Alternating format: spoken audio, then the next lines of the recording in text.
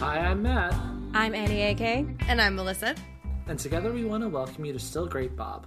If this is your first time joining us, together we're watching AMC's Mad Men, trying to answer the question, is it still great, Bob?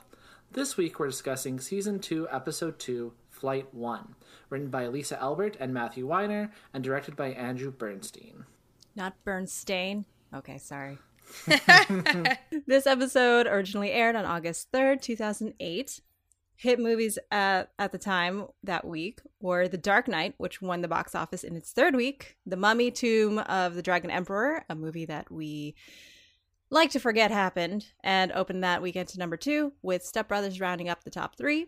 Other movies opening that week in the top 10 were Pineapple Express, The Sisterhood of the Traveling Pants 2, and Swing Vote, all of which makes me feel super old. Hit song that week was Katy Perry's I Kissed a Girl at number 1 yet again. I can't believe that Step Brothers, Pineapple Express, and The Sisterhood of the Traveling Pants 2 were all in theaters at the same time. What a Like, wild when I time. think about those movies, I do not think about the same, like, time period in my life. But apparently it was. You have to Right? really appreciate the variety. So this week on Mad Men, Duck frustrates Dawn, Peggy spends time with her family, and Pete makes a choice. It was definitely a week. So, beginning with Pete, we see him and Trudy showing up at, like, a party. And swinging the little first party. thing we hear is, like, Trudy being like, I'm just worried about the car. And, like, right at the bat, I'm like, Jesus Christ, Trudy. Like, I don't think that this whole thing is going to go well. And you know what? It really didn't. It was a time. Work parties are always interesting. Yeah. But Trudy says... Actually, I almost missed this line the first time I watched the episode, when Trudy says, like, oh, I can't wait to, like, see the people you work with. Some of them even work for you. And I'm just like, do they, Pete? Is that what we're telling people now? Oh, and then Peter like really quickly goes like, now, you know, Trudy, let's cool with that. You know, they don't necessarily see it that way. And like he has to do this like tap dance where it's like, oh yeah, Keep it on the down low so you Yeah. don't find out that I was straight up lying to you about my seniority at work. Yeah. Instead, he's just going to play it off like, let's just be humble and not make anyone feel bad. Yeah. Mm-hmm. Pete. Trudy is such a gem of a wife. Oh, she's trying, man. She's doing her best. She really is. How did he land that? I don't know. It has to mostly be like, he just had to have been really good at hiding who he was as a person, just like he was so surprised at that she was like funny. Oh, I think the answer is they literally hadn't met before they got married. So It's like kind of like a waspy arranged marriage situation. yeah. And like this party, I mean, we don't see too much of Pete at the party other than like their entrance, but that's about as much fun as Pete has in this episode. Everything else gets pretty sad and serious very quickly. It's not his best week, no. No. And we also get some insight, I guess, into why Kinsey was so late for that meeting that he beat Dawn to in the last episode. It's because now Kinsey has moved to New Jersey. So it's kind of interesting. We also see at the... Oh, I thought you were Terrible saying like idea. that's the time that he was choosing to steal the typewriter. I mean, like, okay.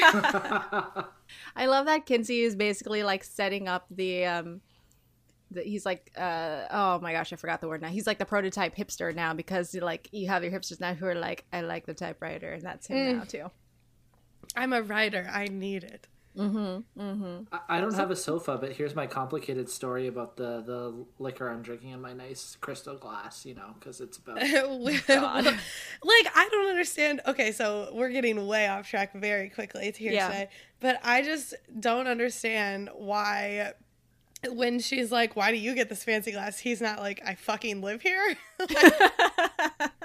But more on that later because I find that interaction. I mean, there's bad and good in that interaction we can talk about. Oh goodness, Yeah. yes. Anyway, So back Pete. to Pete. I feel like we're just avoiding it because it's sad. It's a lot. So the next day, everyone's coming in. Dawn and Roger get off the elevator, and they're making jokes about how no one wants to work, and everyone is crowded around the radio listening to the news about this plane crash. Mm-hmm. Which I'm sure for a lot of us who were around in 2018, able to, interested in watching a show like Mad Men, this was a familiar scene. Not super unlike, when we all heard about 9/11 as it was happening. And the mood goes down, shall we say. Pete's making terrible jokes because he's the worst. Everyone's making terrible jokes. So, like, Everyone's. I think that, But Pete does make the first bad joke. And it was really bad. Like, not like in a, whoa, too far, dude. I'm like, that's just not a good joke. It wasn't a good joke, and he also waited until, like, a phone call came in, and so they're crowded around her desk. She's on the phone trying to do her job, and Pete's like, let me talk over your phone conversation to tell this really bad joke. Yeah, no, Kinsey actually starts the jokes, right? Because... Oh, okay. Because Roger's like, hey, get back to work. What are you guys doing? Because he thinks that they're listening to the radio of John Glenn's parade after, however many times he, like, orbited Earth or whatever the story was there. I don't quite remember off the top of my head. And it's wrong, and that's when we find out that it's the plane crash. And what I really like about that scene, as cringe-inducing as it kind of gets later, is you kind of go through the same similar steps, and I think it's really true to life in terms of, like, public mourning, right? Because you have the shock, the somberness, it's quiet, and then Don's like, well, how do we process this? How do we deal with it? Well, we need to, take care of our client in Mohawk Airlines. Let's, pull our ads because we don't want those by the news story, and we need to think about how we can redo our work and how we're going to deal with this in our professional capacity. And he says we need to hit the ground running. And then he's very take care of business. Exactly. And that's when he says hit the ground running and he leaves. That's when Kinsey starts the jokes. Freddie Rumsen has some. And then what I think is even more cringe-inducing, about Peter's bad joke, and as he's talking over Hildy on the phone and everything else, is it's like Peter feels like he has to get involved and he has to have a zinger to be part of the group, to be included.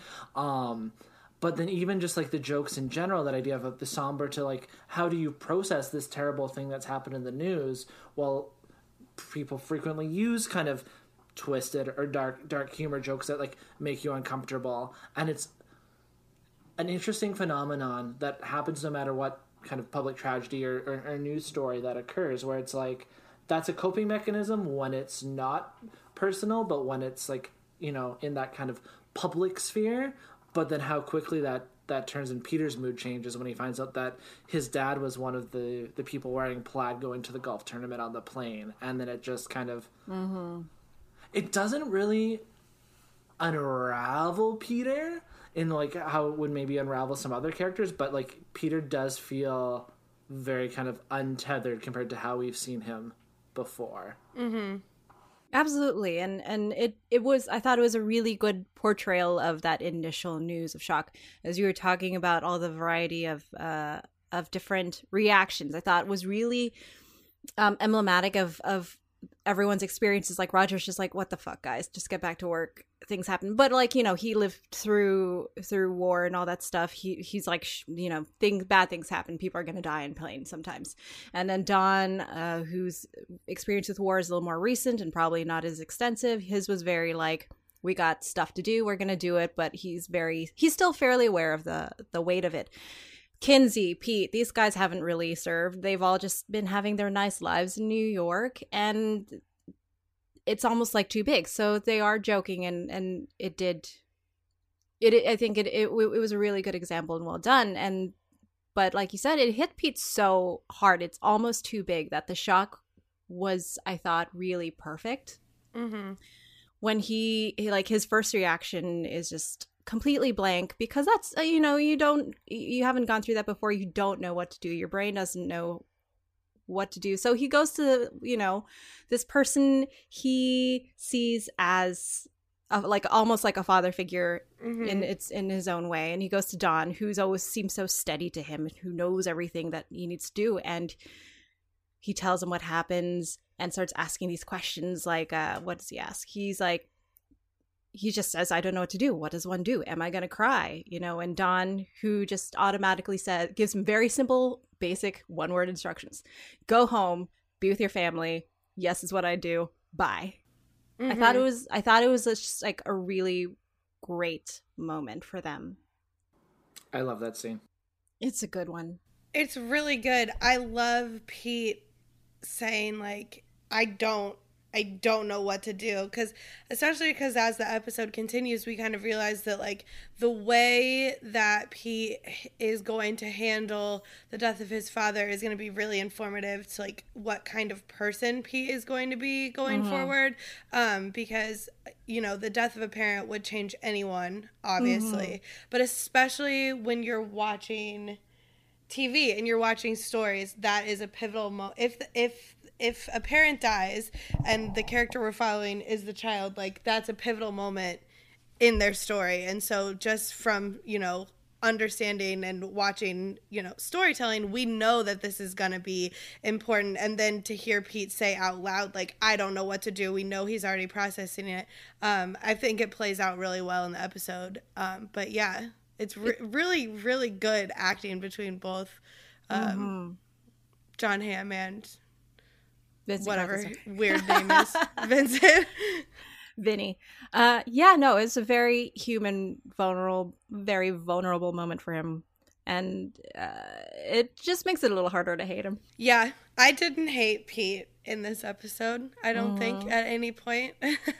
Yeah. And then when you consider how complicated, which is like the nice word I'm going to use for their relationship, that's just going to make processing it and grieving even worse, because, you know, losing parents is tough enough, but when you have all this this baggage, and now you're definitely 100% never gonna have this resolution, you're never going to have this moment where you actually find a place of peace between the two of you, that's just gotta be even more gut-wrenching. Well, and not only that, but Peter goes on to find out that this pedestal that his father had put like himself on, basically, like he was giving Pete, you know, not ultimatums, but he was telling Pete, like, you know, don't be in advertising, it doesn't look proper, like you need to do whatever. And then to find out that he wasn't even that, like his father was doing all this like shady shit on the side. So it's like, not only do you have a complicated relationship, but that complicated relationship was based on bullshit. Yeah. So how do you ever get over that? And what's I think interesting for me too, and related to that, is when you have characters, especially like parent and child characters, that have that kind of complicated relationship and are seemingly like when they get together, they as Pete says, his mother calls it, they fight about facts. They seem like oil and water, but in the ways that they're actually so incredibly similar. The idea of like, because Pete very much still puts himself on that pedestal, like even with Trudy, like we talked about before, with the these people work for you and things like that. So it's kind of like the same brokenness that existed in his dad exists in Peter, just manifest, like the trappings and the colors of the drapes are a little different. And one of my favorite callbacks in this episode and kind of the blocking of it, is when we see Pete and the family together, and his brother, you know, tells him later on in the scene that, you know, how broke they actually are and how their dad's kind of pissed away the money.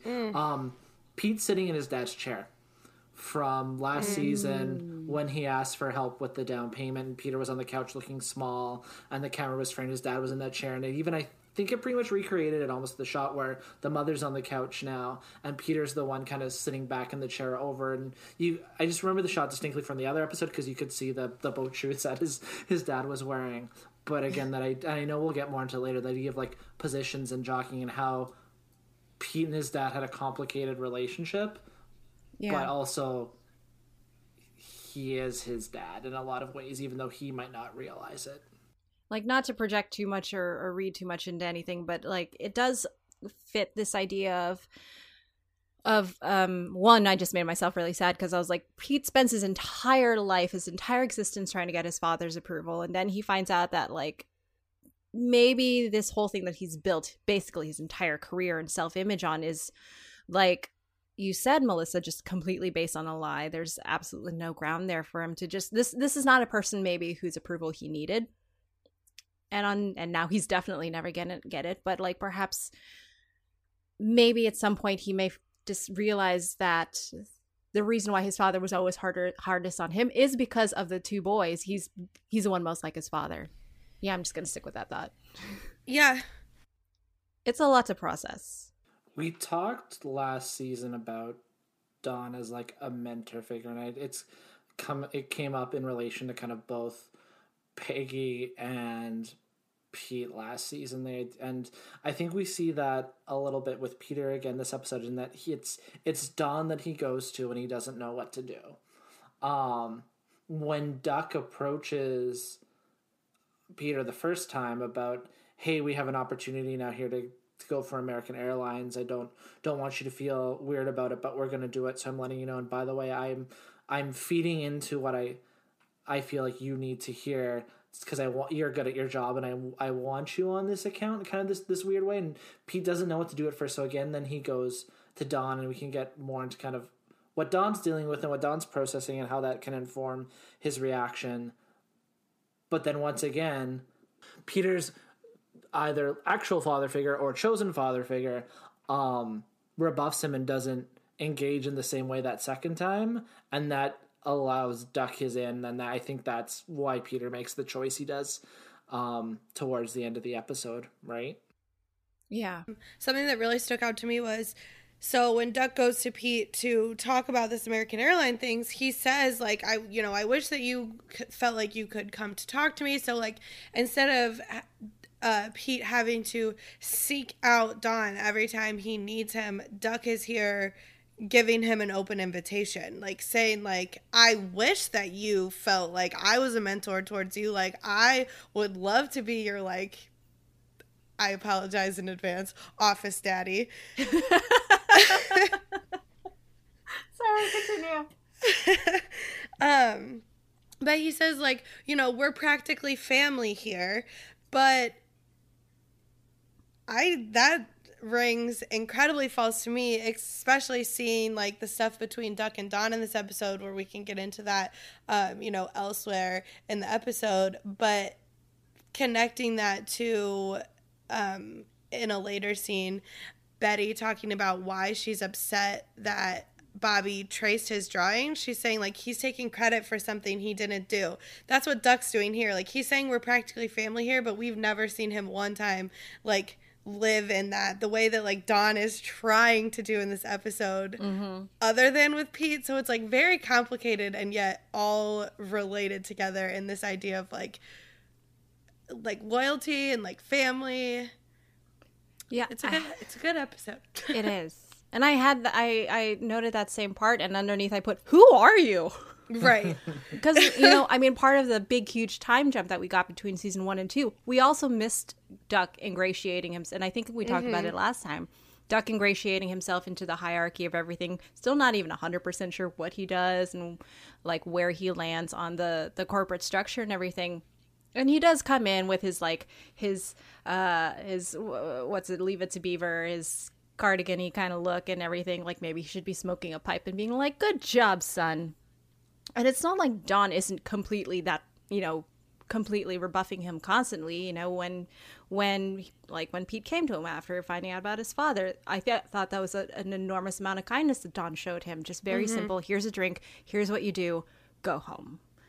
But, you're not going to remember that stuff. You're going to remember the moments when Dawn takes his mood out on him. And when Dawn, sends him away, you could almost see this, the way Pete reacts to that rejection. Like, you can tell that it's something that he's experienced more than once before and knows to just, like, this is the time to go or else you're going to keep getting hurt thing. And yeah, it is so well done in this episode. Well, and even before he goes into Dawn's office that second time, when he gets rejected, he thinks about calling his wife, presumably to talk this out with her. He decides not to. He makes eye contact with Peggy. I think that he's maybe thinking about, like, going and talking it over with her, because that's another person that he has a personal relationship that is available to him at this time.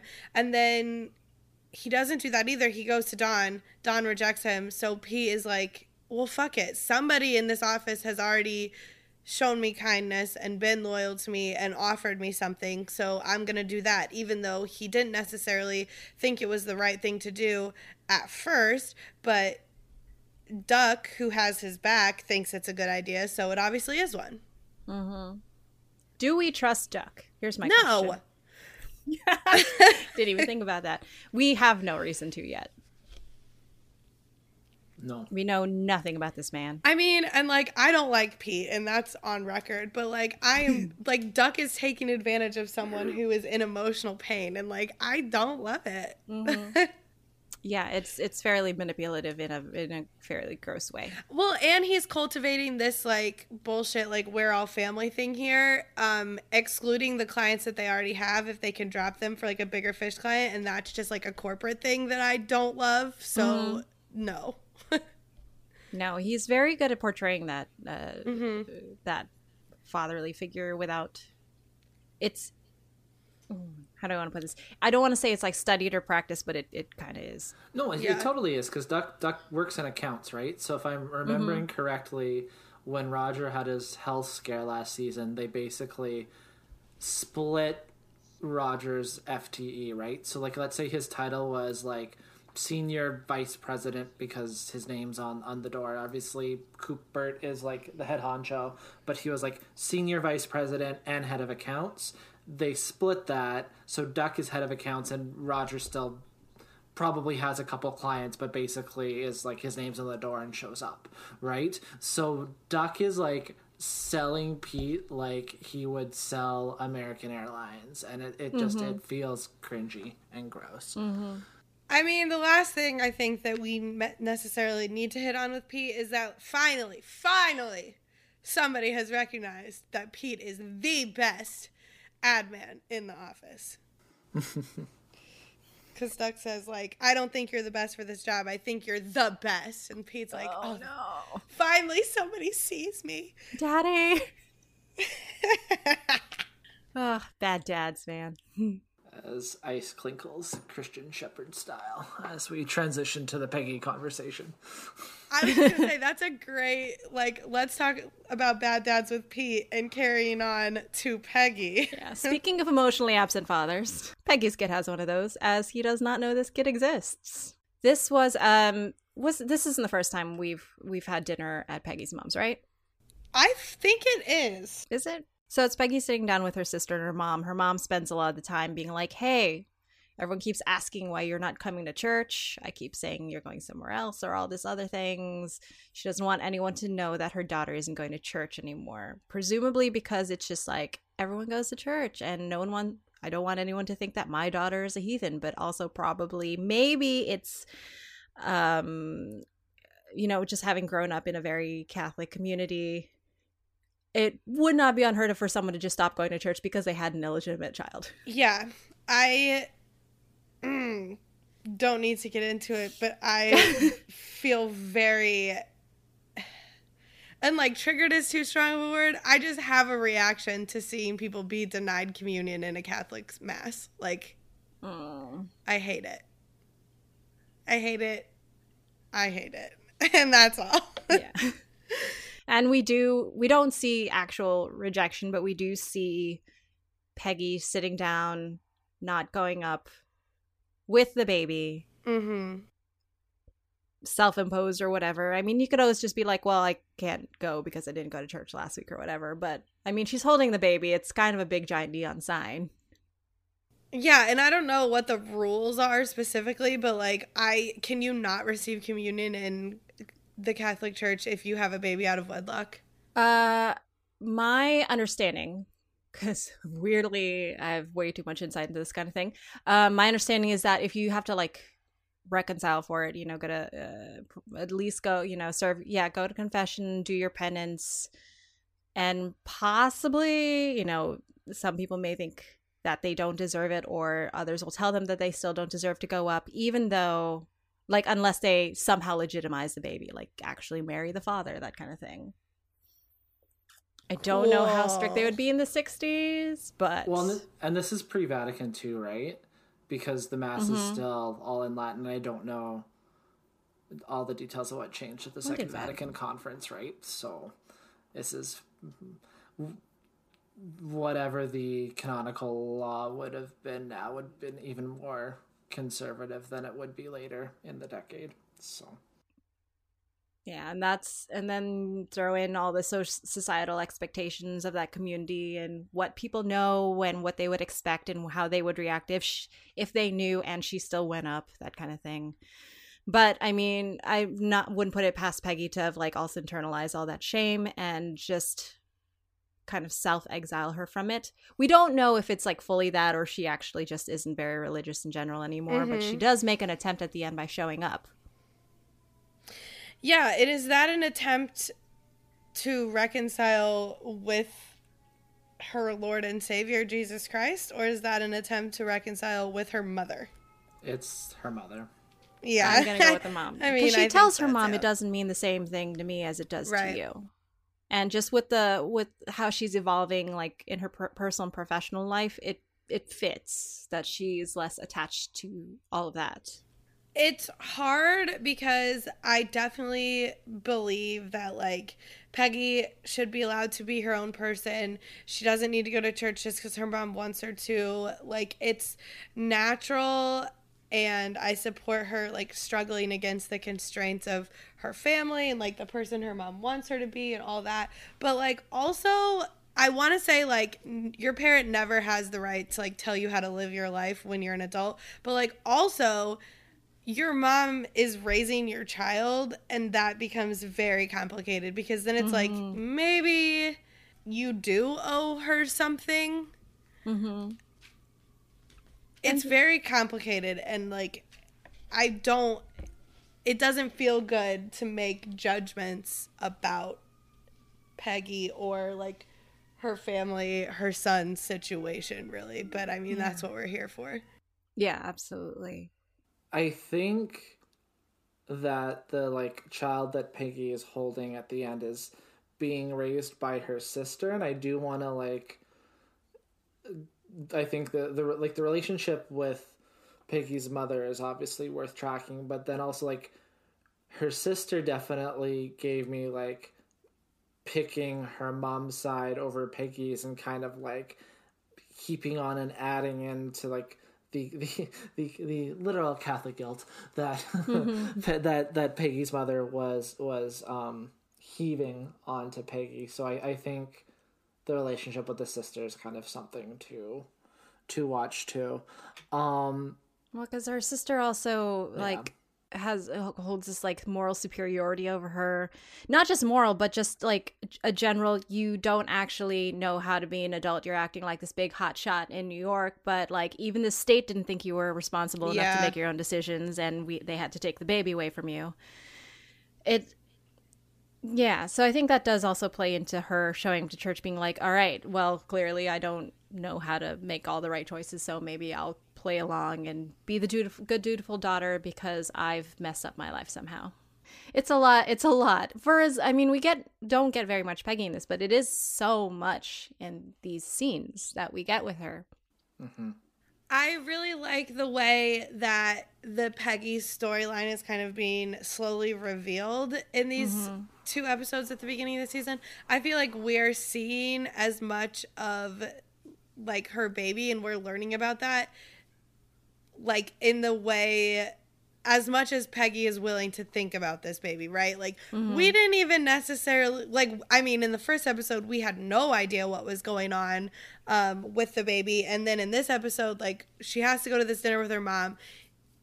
Nothing is mentioned about the baby until, you know, her sister says, aren't you going to go say goodbye? And then we go and we see her like look at a baby, and you're like, oh, that's her baby. But you know, she's been avoiding thinking about it. She's been like avoiding going to like see the baby, say bye to the baby. Like, so we're not seeing that stuff. And then we see it when she sees it. And I like it. I think it's interesting.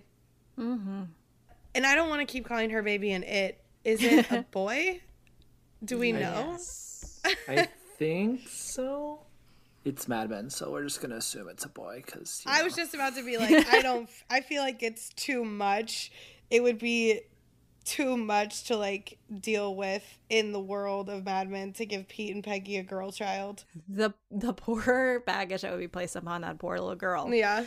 And it does fit more in line with, I think, the bad dad thing with Pete and all the toxic masculinity going on. It just makes sense that this the albatross around Peggy's neck would be another little boy who's just thrown a complete wrench in her life.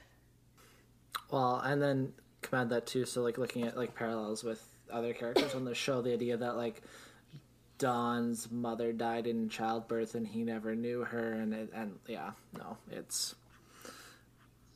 there's definitely a couple like thematic things you can thread through. Just really quickly before we move off Peggy, I want to comment on Elizabeth Moss carrying around that vacuum cleaner through most of her scenes. Why? We don't know. Probably product testing. Because she had to bring it back to her mom. Oh, okay, right. Because she's still being weighed down and carrying around the weight of patriarchal gender roles. That's why. There you go. I've solved it. And then two other like kind of shout outs that I like that shot of how the episode ended with the framing and the pews and the child on the lap. And then there's that really like gorgeous shot of Peggy like on the bed and it's like over and it's just very, I like it and it is good. Framing, it's a thing. So I think it's funny that, or not funny, haha, but interesting that we had a really thoughtful conversation about, Joan and how last episode and how, our journey with Joan through season 1 and, who we are now and, maybe she's like misunderstood and, all these things, which I think is also true. But Joan was kind of the poster person for really, really bad looks this episode. That's one way to put it. I had in my notes from when I watched it, Joan ... racism ... bad. So let's expand that and make it a little more complex than I had it in my notes. Joan has things to work through and won't, it seems like. No, when she meets Kinsey's girlfriend, what's her name? Sheila? Yes. Sheila? Yeah. Yes, correct. So I think she's always kind of enjoyed the fact that she sort of had Kinsey wrapped around her finger a little bit, kind of trailing him along. And now that he's moved on, not only has he moved on to someone who she probably sees as the exact opposite end of the spectrum as her. She's a smaller woman. And on top of that, she's not white. How about that?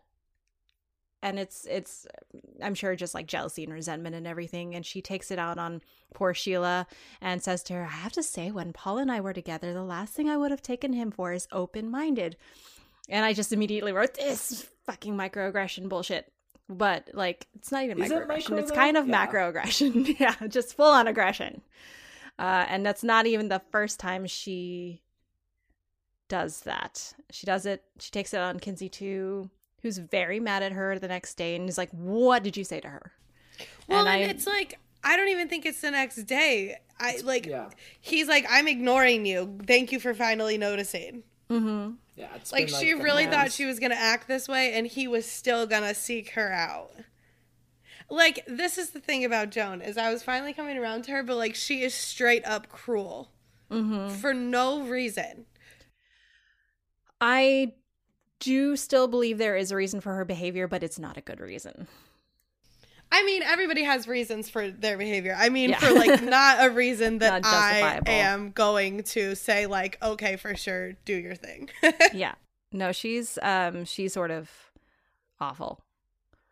And I thought it was kind of interesting too that Sheila didn't tell Kinsey what she actually said. I imagine it's one of those things of like, it's hard to explain why this is so terrible sometimes, especially to a white dude who has never really experienced it before. But I appreciate the full degree of anger that Kinsey comes at her with. Okay, I'll say one thing I did like about Joan in this episode, and then we can go in on the rest of it. When she is first talking to him at the party, I mean, she's already said some shitty things, but when she asked him about why do you get the fancy glass, he says, 'cause I have the Rhone or whatever he says. And they like look at each other and she goes, fine, what is it? Like, I did think it was cute that she, like, knew that he really deeply wanted to, like, go in on this whiskey story to her. And so she was like, fine, tell me. She knows him. And it's not untrue that Kinsey just wants to be this interesting hipster guy who, like, is, like, kind of edgy and doesn't do the normal expected thing. Agreed. And, like... But, like, it is just who he is, too. No, totally. But, like, what... Which where I'm hesitating is I don't want to give the show credit where it's not due, because I think that this is a problem for the show kind of so far, and probably, in my opinion, continues to be a problem throughout the show, especially not at the time, yes, but I think even more so over a decade later, in the way that, like, both Kinsey and Joan see, and the way the episode fronts it around work, and we don't see Sheila again after the party, it kind of, like, removes, for me and my reading, kind of some of Sheila's own kind of read and her own experiences, and, like, some of her even kind of, I guess, like, agency in kind of that whole situation. It becomes, like, about her, and she's, like, you know, a sticking point for Kinsey and Joan to have their, you know, the conversations and their revenges. And it's like, but, like, is Sheila really a character? Is she really a person? Or is she is this woman of color, that this black woman that Paul is dating now in a relationship with, is it just then a device for the white people to snipe at each other over with how, like, I don't know. It's complicated. No, definitely. I agree with where you're going, and I also think, like, even not, like, look, like, within the show, like, in universe, she's Paul's girlfriend. I'm sure their relationship's great, but this episode makes it seem like she is just a pawn in his whatever he's doing. Because it's not like he was like, oh, I'm ignoring you because I'm taking the high road because I'm in this relationship that I'm happy about. I'm ignoring you so that you will notice it, so that we can talk about it, so that I can post your ID on the bulletin board at work and we can all laugh at you.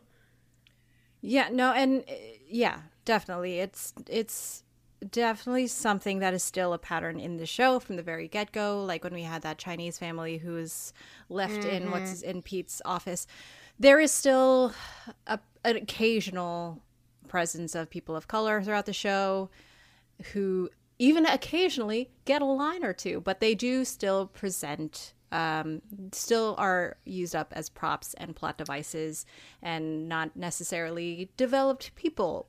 And, like, I'm sure that when this episode aired, Matthew Weiner was like, oh, look, person of color, real character, name and lines and everything. And then it's like, okay, well, no. Yeah. Yeah. You did not nail it. It is some kind of a problem where still it's very like, hey, racism exists, and everyone of color is watching and going, yeah, we know. But, like, these people have names and lives also, but the show doesn't actually address them. It is very centric on the white characters. And what I was going to say, what I did like about that, I don't like anything about that, but what I thought was true to kind of life and things that I have seen before is, like, in the not so microaggressions that Joan has throughout this episode, microaggressions being expressions of racism and systemic inequality that the perpetrators might not even be kind of aware of or conscious of, and just the ways that, you know, that our behavior and our actions kind of entrench inequality and racism throughout the system. But in the both microaggressions and not so microaggressions that Joan does, we haven't seen Joan be kind of overtly racist or comment on race at all so far in the series. I think a lot of that's because it's a very white show. So it's not exactly a lot of opportunity. Yeah, exactly, right? So, like, let's assume that You know what? No, let's not assume. I just think we don't know, period, end of sentence. But what I felt was accurate in the ways that Joan then sees race as a tool, whether it's conscious, how conscious it is or not, how, whether it's, I am a racist, so I'm going to say these things, or I'm going to use racism or structural inequality, microaggressions as a tool, as a weapon in my toolbox, as a white colonizer. I just think that is kind of interesting in the way, and unfortunately true to life, because it's like something that you don't always necessarily like, oh, I'm not a racist, I'm not gonna say or do these things, or that's terrible. Yeah, that's great. Paul's so, what does she say? Open-minded. That's great. But the minute I can now weaponize your race against you, even not even to make it about you, to make it about whatever my unresolved relationship is with Paul, I think unfortunately is true to life, I guess, is what I'm trying to say as the white male struggles through talking about race. So let's move on. Yeah. And I mean, we don't, like you said, Melissa, we don't know enough about their relationship to know what kind of relationship or dynamic they actually have. Is it really Kinsey just trying to be a cool guy and fakely fetishizing this woman of color? We don't know that. It doesn't matter. It's not the important thing. The important thing is Kinsey and Joan. And I think Joan's reaction, again, I do think she has her own justification, not necessarily justification. I don't really think she's necessarily even thinking about it that hard. I think a lot of it is an extension of how she behaves with other women in general and how she lords her power over, like, the secretarial pool. She is a woman who's kind of trapped in her place and still caught in these, like, really, ideas more of the past and less of the progressive 60s or whatever, and probably resents it all. So you've got someone who's moving on and who doesn't see her as the ideal woman when that's what she's supposed to be. And, the way we see her take it out on other women, especially the women underneath her, I think this is also just an extension of that. She has more power, quote unquote, power over a woman of color. And so she's just attacking laterally. It's just another thing where she is still not good enough for the white guys, so she has to just go out. It's not a healthy behavior. It's not a good behavior. It's one that she may or may not grow from or learn from and change, but it's definitely a pattern she's been setting up from the beginning. I don't picture Joan learning, growing, or changing at this point, especially when she is the one who is, like, talking shit to Kinsey and being so mean to him, and then has the nerve to be like, don't bring your personal problems into the office. Okay, lady. Okay. Like, you are capable of not even the most minimal amount of self-reflection. No. There's a distinct lack of awareness. I mean, for a lot of people, it's very protective. Like with Pete, just don't be introspective. Don't look at your own flaws because that's scary. Mm-hmm. It's too much. There's a lot of lack of introspection in pretty much everyone in the show. Well, there's like everyone in real life too, but it's like we're not all on TV, so we don't get called out for it. This is very true. Do we want to touch on Betty a bit before we kind of move to Dawn's whole thing? Yeah. Mm-hmm. Oh, yeah. Becky for a while was trying to do the work. Or Betty, you mean? Betty, yes. Yeah. I always confuse her names. We didn't get a lot of Betty this episode, especially in contrast to last episode where we find out she's taken up riding and everything again. But we do get some Francine and Carlton and then Dawn and Betty kind of contrast, right? So I guess this is giving us kind of insight to how things have been for both couples since the end of season 1. Like what happened in kind of that missed year and how unhappy, maybe happy, probably unhappy, it's Mad Men, people are since kind of the pivotal moments are in the respective relationships. Still don't like Carlton. I don't think he's changed a lot for all the things he feels like he's given up.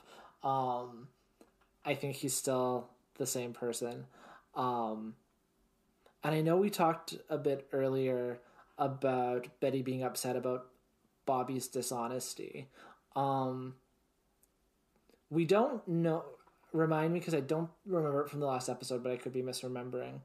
We don't know if Betty ever confronted Dawn about the infidelity with Dr. Wayne and knowing the Well, dishonesty no, there. because it would have been the doctor telling Dawn, brush your nose. Yeah. Thinking about that, the like comments about dishonesty and even going through the conversation between Betty and Dawn about Francine and Carlton, all of those I think are like little Betty hints like, listen, I know. We both know we know. And I got the feeling that she replaced her therapy sessions with the horse riding. Oh, yeah, okay. Because we don't even get like little hints that she's still going, and it was too tense for I think for us to have kept that up for a whole year. Right. But they do seem to be like talking to each other in code about it. Yeah, I have here in the show notes. They're talking about Carlton and Francine, but they're actually not. And Betty says he should be happy and he should be grateful. And then I mean, yeah. Go ahead. he should. You should Also, I don't care if he's happy or not. I simply don't care. So, like, happy, unhappy, don't need to talk about it. His feelings do not matter. Like, Yeah, and we know that frickin' Carlton isn't exactly any better now because he makes all those gross comments about like the babysitters and everything, and talking about how they look in their uniforms, and it's like, oh no. Ugh. I love Dawn being like, listen, bruh, I like you, but this is not, you're not going to get from me what you're looking for out of this conversation. So why don't we go ahead and just end this one right here? Yeah, like right now you're grossing out Dawn, so that's too far, buddy. You're grossing out Dawn. Big problem. At least Dawn's infidelities are with grown-ups. Yeah, no, it's so bad. that moment kind of reminded me of the whole Roger Dawn stuff we talked about in season 1 with the twins. About how like Roger is extra gross. So like even though like you do not retweet like or endorse Don Draper's choices as he is an anti-hero, he's better than X. So like we like him a little bit more in contrast, right? Like, so I'm ever since we kind of like identified that last season, I'm always looking for those instances where it's like you kind of catch yourself fist pumping how Don is a little bit better than the worst, and then you're like, oh, but wait, he still is the worst, and how the show manipulates the audience a bit to kind of be on Don's side against our better judgment. It's me. I need to put my Don Draper guards up stronger. Well, because I mean, Don is our knight. He's got a code, even though he's a terrible knight. He's got his code. He's got his boundaries, which is like still better than nothing. But That's when so I funny. guess. I have guess. in my notes Question to talk mark. about knights later. Oh, too. nice. And I guess then, I guess then maybe if we're okay, we can pivot into Don. But the last thing he says to Betty in their last kind of scene together in the episode is they're obviously the coded language about them actually talking about their own relationship through the guise of Francine and Carlton is changing, and it's starting to get tense. And Don just kind of looks at her and kind of shrugs and goes, I'll say whatever you think I should say, but I'm not going to fight with you. And says in this really kind of like dismissive way. And then Betty kind of leaves, goes outside and like lights up a cigarette and just needs to like take a moment to kind of even de-escalate for her. And I'm like, yeah, if I was Betty, I would do that too. So maybe not smoke, because I don't, but you know, it looks cool. So Don, our knight with the, I wonder if he still has those cufflinks. Oh my god. Do we think he still has those cufflinks? I'm sure he has them in his like memento box. Hidden in the closet somewhere. where he pulls them out and stares longingly at them. It's interesting to me, and maybe this is just because as we recorded this, the Green Knight trailer dropped, so I'm all thinking about chivalric love and knights and Arthurian legend and all that stuff. That's in the air, as they say. I was gonna say chivalry kind of wasn't really like a code of like we're gonna be good people. It's basically just telling, just a visible code to women going, "Hey, guess what? I'm not gonna rape you." That's basically all chivalry Thank was. Thank you so much. How magnanimous of you. So I can't say I'm super impressed by chivalry all the time. Just like, could you just be a decent person and not do it in this like regimented sort of way? But that so like informs Dawn and like Melissa, I'm curious to hear like your expanded thoughts, especially as it relates to kind of chastity of like Mohawk Airlines and loyalty to that client versus like what's Duck doing, and it all kind of plays together, don't you think? This like promise that you're making of not to fuck someone. Just to tie it all in together. Like he seems like really deeply wounded. He takes it very personally when they suggest dropping Mohawk, a name I still cringe at, by the way. Well, yeah, because he used his newfound sentimental feelings about his sweet children as a Mohawk Airlines advertisement, and so I think that pulled Mohawk Airlines into like Dawn's inner circle, like, oh, I gave this like thing to you, so now like you're part of my family and I want to be loyal to you, which is how they were selling advertising accounts to begin with. So that always should have been true, but I think it is telling that we're only seeing Dawn do this with Mohawk, and I think it is because he went like sentimental with their advertising, and then like we see him be sentimental through this whole episode. So like he checks in on his kids before he goes to bed. He like this whole episode is like trying to get Sterling Cooper to remain loyal to them. I don't know where I'm going with this.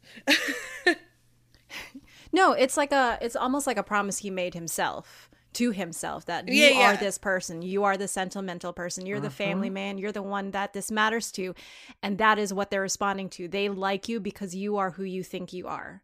And if they go back on that, it's almost just another instance where he's like, oh crap, everything that the image I'm projecting to everyone and the lie that I'm telling myself is just that. It's a lie. So I think that's really hard for him to accept, even though he is a lie.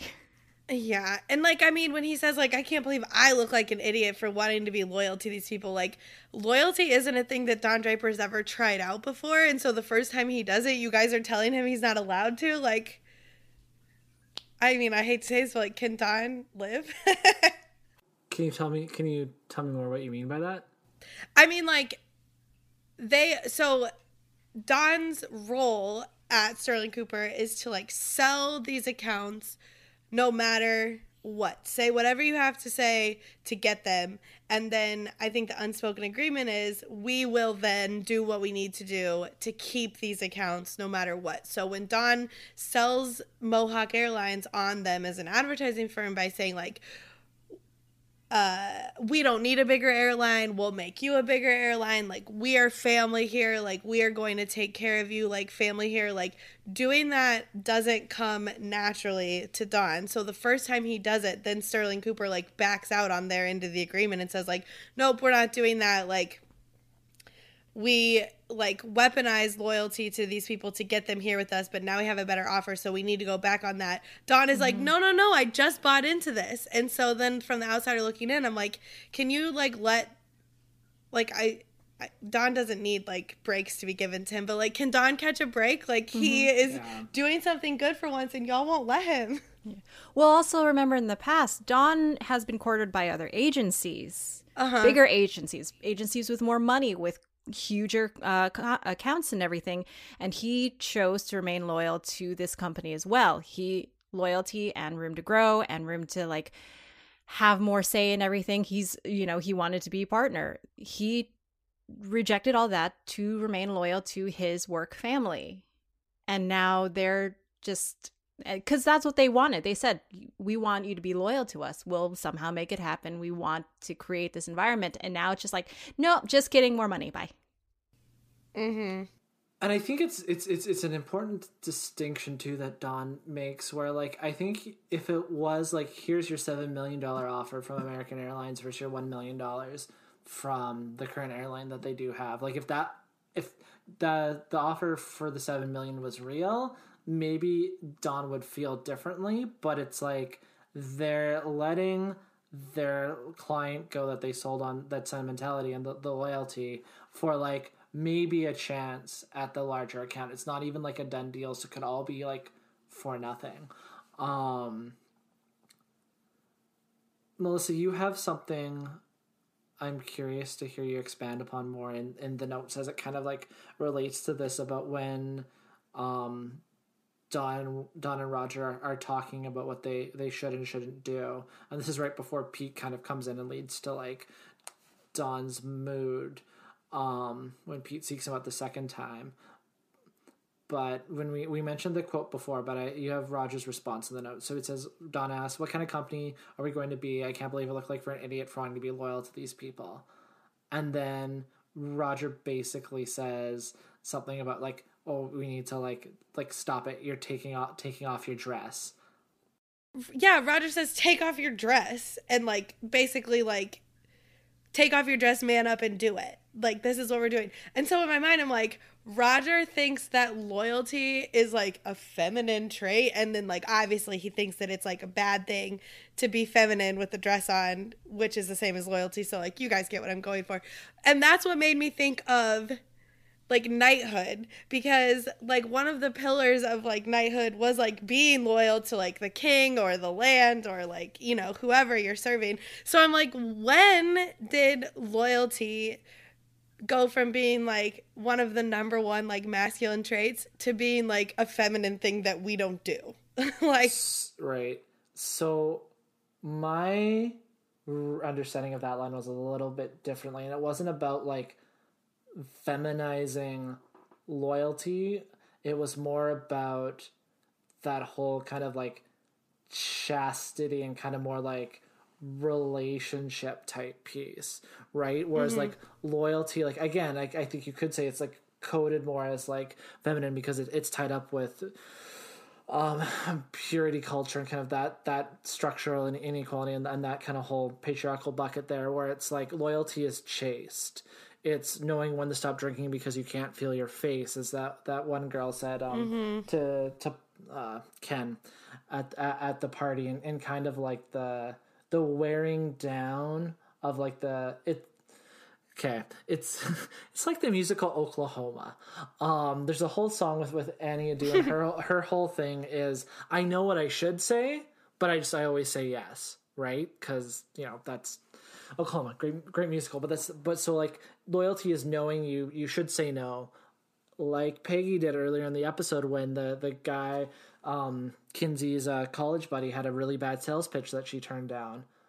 That's what Roger is thinking of is Don is being kind of what word do I want to say?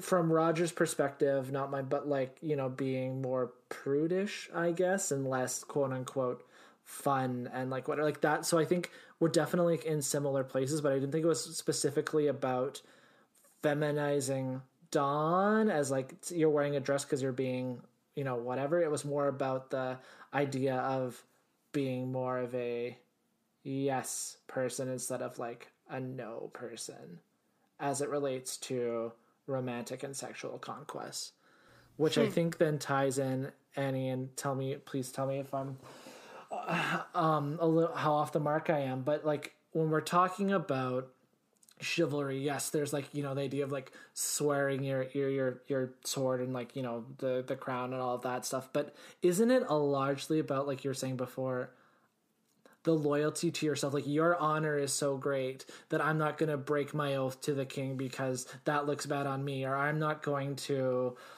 you know, fuck Guinevere because because of how that reflects on me. Like, isn't it still like through the kind of sense of self, or am I like off the mark? No, I don't think you're off the mark there at all. I think there's a certain sense of integrity that goes with it, and like a sense of self-pride and worth that comes through because of it, because you know that you're following the rules. And that's a character we've seen many times in the past, you know, the sort of almost lawful good kind of guy. I'm sorry, my brain really, is... No, it's fine. I'm trying really hard not to go off on just make this a Brienne of Tarth podcast. But we'll save that for later. There's enough Game of Thrones podcasts out there. What is left to talk about with Don? I mean, this is a Don episode where he didn't do anything to make me be like, God damn it, Don. Again. So I assume he's just going to be complete trash next episode. Yeah. No, there was that moment in the restaurant where he was like, had a moment with a waitress in my head, and you know, I wrote down, I'm like, oh please God, are you just gonna hit on the pretty waitress? Like, no, we were doing so well talking about loyalty. But I think that moment with the CEO from Mohawk Air kind of basically being disappointed and telling him, you know, you had me fooled, I actually believed you were that person you were telling me that you were. I think that kind of helped set Don right and reminded him of the person he told himself he was. And yeah, I know it's the constant Don struggle of being the person that he is and the person he thinks he is. He's balancing out his behavior with one way or another, isn't he? Yeah, and I mean, I guess he wasn't. It's just like it's just because I don't like Pete that I'm not clocking this, I think, as strongly as I would otherwise. But, like, I was saying, like, Don wasn't awful in this episode, but, like, he was awful to Pete. He's going on this whole thing about loyalty, and then when his work son comes to him and because he needs help, he's like, can you leave? Can you go away? Like, what are you doing? And Pete's like, fine, I will leave and go away forever. And now he has an even arguably worse father figure at work. It's like, oh, yeah. No. Well, and then another thing is, like, Don is doing his best in this episode, and he's trying so hard. And it's so relatable that, like, when you are doing all of the things and you're trying so hard, something slips through the cracks. Like, it is impossible to get every single thing on the checklist correct. And the thing that slipped this time was poor Pete. Sorry, buddy. Yeah. No, that just makes me think of... Have either of you read American Pastoral by Philip Roth? It's on the list. It's always on the list. So it's very Philip Rothy. So if you know kind of what his writing style is and some of his challenges and limitations as kind of an author as it relates to the kind of stuff we've talked about, like with race and gender and things like that, it's definitely there, but it's definitely at least to me, it's in a similar milieu to like Mad Men and kind of this idea. And there's the idea of like glove making is speaking in all the craftsmanship it is to craft something, this like idyllic perfect life, and how like the harder you try to grasp that, like your fist metaphor, the more things slip through. That's just what made me think of American Pastoral. So yeah, read it. It's interesting. Haven't seen the movie though. It's kind of an unadaptable book, but Ewan McGregor tried, and I'll eventually watch it because he directed it. So there we go. Yeah. So did we like this episode? It's a lot more. The first time I watched, yeah. I'm thinking. Yeah. I did. There was a lot of really, really great moments in it. I thought they did a lot of excellent character work for so many of the characters. I think it was a really good example, I think, of just really efficient storytelling choices. Mm-hmm. Yeah. It's like the show is good or something, guys. It is a good show. Just like one thing that I wanted to talk about, which fits mostly in like bits and bobs, but it relates to why I like this episode, is that so much of this episode is tied together by people and like characters establishing their positions amongst themselves. So like all of the repetitive clarifying of jobs and titles, you know, Pete and Trudy talk about it, which Pete is trying to like establish himself above his coworkers. And like Peggy tells her friend at the party who she just met, she tells him, he says, oh, you work for them? And she says, I work with them. And then she goes even further to tell him, like, I'm in the persuasion business and therefore, like, I am better at this, like, flirting game than you. Pete making his choice to work with American Airlines, kind of establishing, like, who he is in relation to his relationship with his father. And I think in relation to Don Draper, too. Like, I think he's thinking what Don would have done would be to, you know, stay loyal to Mohawk and his family, and so he does the opposite. And I liked all of that, like, tying together, and we can see everyone working through the same things while they're doing, like, completely different things in the episode. Yeah, we even had Joan asserting that she was the office manager, not head secretary. Oh, yeah. Right? So, and that's what triggers the whole, you know, her whole conversation with Sheila when she finds out Sheila is a manager. So yeah, maybe Joan is giant racist, because it's about positions and power and things like that. Yeah, my bits and bobs, we kind of already touched upon it earlier, was when I was watching the episode and the mass at the end was all in Latin. I'm like, oh yeah, this is like pre-Vatican II, so everything would have been in Latin except maybe like the sermon. And I'm like, I wouldn't want to go to that either. I would have no idea what was going on. So just something that clocked for me. Annie, did you have anything for bits and bobs? No, not really. I think we covered everything I wanted to talk about. I did want to point out the Asian American actress in the just talking about when we were talking about women of color or people of color throughout the show, just being props. And the one time you see an Asian American actress on the screen is she's a sexy waitress. She's an object of a potential sexual object, and I hate it. That's that whole shot, and then it like slowed down. It was just, ugh. It was gross. Yeah. And you know, women of color in particular being just being kind of objectified. That was like their whole purpose, like Sheila and then this waitress. Yeah. It's not a thing that I enjoy seeing. And of course, that's what this show does. But other than that, I think we covered pretty much everything. Cool. We did it. Annie, where can people find more of you on the internet? It's funny you asked, Matt. I happen to be on Twitter and Instagram at Pop Artery. You can also find me on my other podcast called The Daily Nightly, where we're reading all of Jane Austen and watching a bunch of adaptations. Right now, we are in the midst of Pride and Prejudice. What about you, Melissa? Where can we find you? You can find me on Twitter at Mellow Yellow, which is MELLOO Yellow, or you can find me co-hosting the Wild Pretty Things podcast, where our most recent episode is a review of the Oz Perkins horror adjacent film Gretel and Hansel, which is really great, and I had a lot of fun doing that episode. And our next episode will be coming out shortly, which will be a review of Birds of Prey, something Harley Quinn. You can find me on Twitter at Mattyhugh, MATTYHUGH. You can follow the podcast on Twitter as well at StillGreatPod on, like I said, on Twitter and as well as Instagram.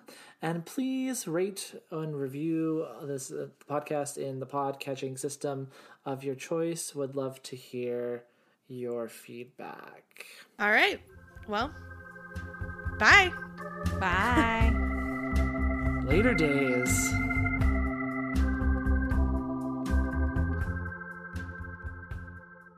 Oh, also Kim Cosgrove. You're the worst. Later days. Later days. Later days.